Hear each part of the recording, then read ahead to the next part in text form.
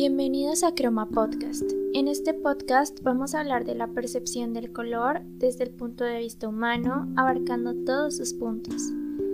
En este episodio hablaremos de las ondas electromagnéticas con nuestro invitado especial, Ángel Peñarredonda. Ángel, ¿nos podrías explicar qué son las ondas electromagnéticas y en qué se relacionan con la luz? Gracias por invitarme. Y respondiendo a la pregunta, las ondas electromagnéticas son la combinación de ondas en campos eléctricos y magnéticos producidas por cargas en movimiento. Es decir, lo que ondula en las ondas electromagnéticas son los campos eléctricos y magnéticos. Ahora bien, lo que llamamos luz son ondas electromagnéticas. Por ejemplo, si tiramos una piedra en un recipiente con agua, se forman olas, ¿no?, que se propagan hasta sus límites. Estas olas forman crestas y valles respecto a la superficie del agua. Ahora, las ondas electromagnéticas son algo parecido.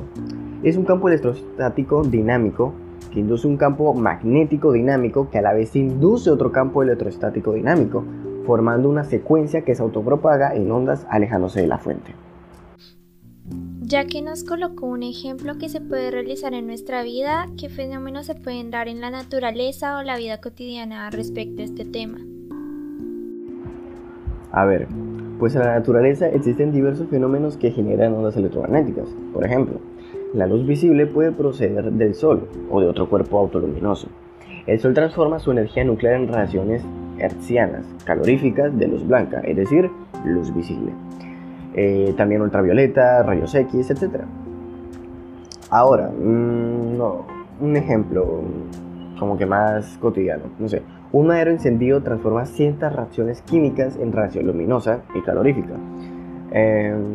También podría ser las bombillas, que pues transforman energía eléctrica en radiación luminosa, ¿sí? ¿Y existe alguna manera de clasificar estas ondas electromagnéticas?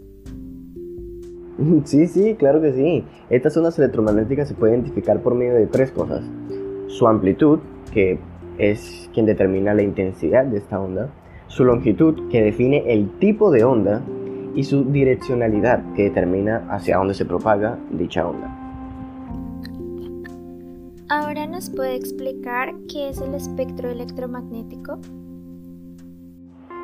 Ok, hablando del espectro electromagnético, de modo más teórico es como que el conjunto ordenado de todas las frecuencias o longitudes de onda en que se puede descomponer la radiación electromagnética.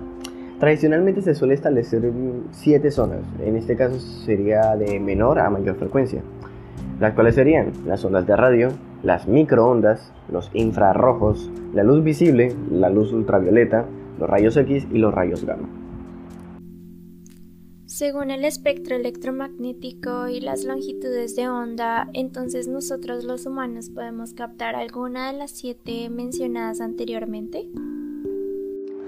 Pues de todo el espectro electromagnético, hablando de menor a mayor longitud de onda, solo una pequeña parte estimula la retina humana provocando una sensación luminosa. Otras especies animales pues pueden ver longitudes de onda como las ultravioletas, que pues los humanos no podemos percibir a través de la vista.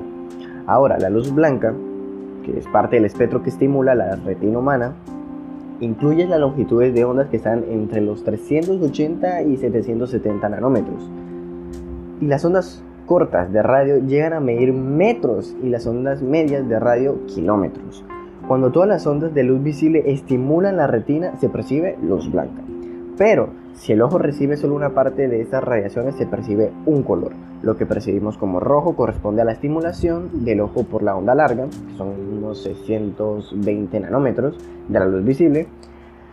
El verde por la onda media, unos 540 nanómetros. Y el azul por la onda corta, de 436 nanómetros aproximadamente.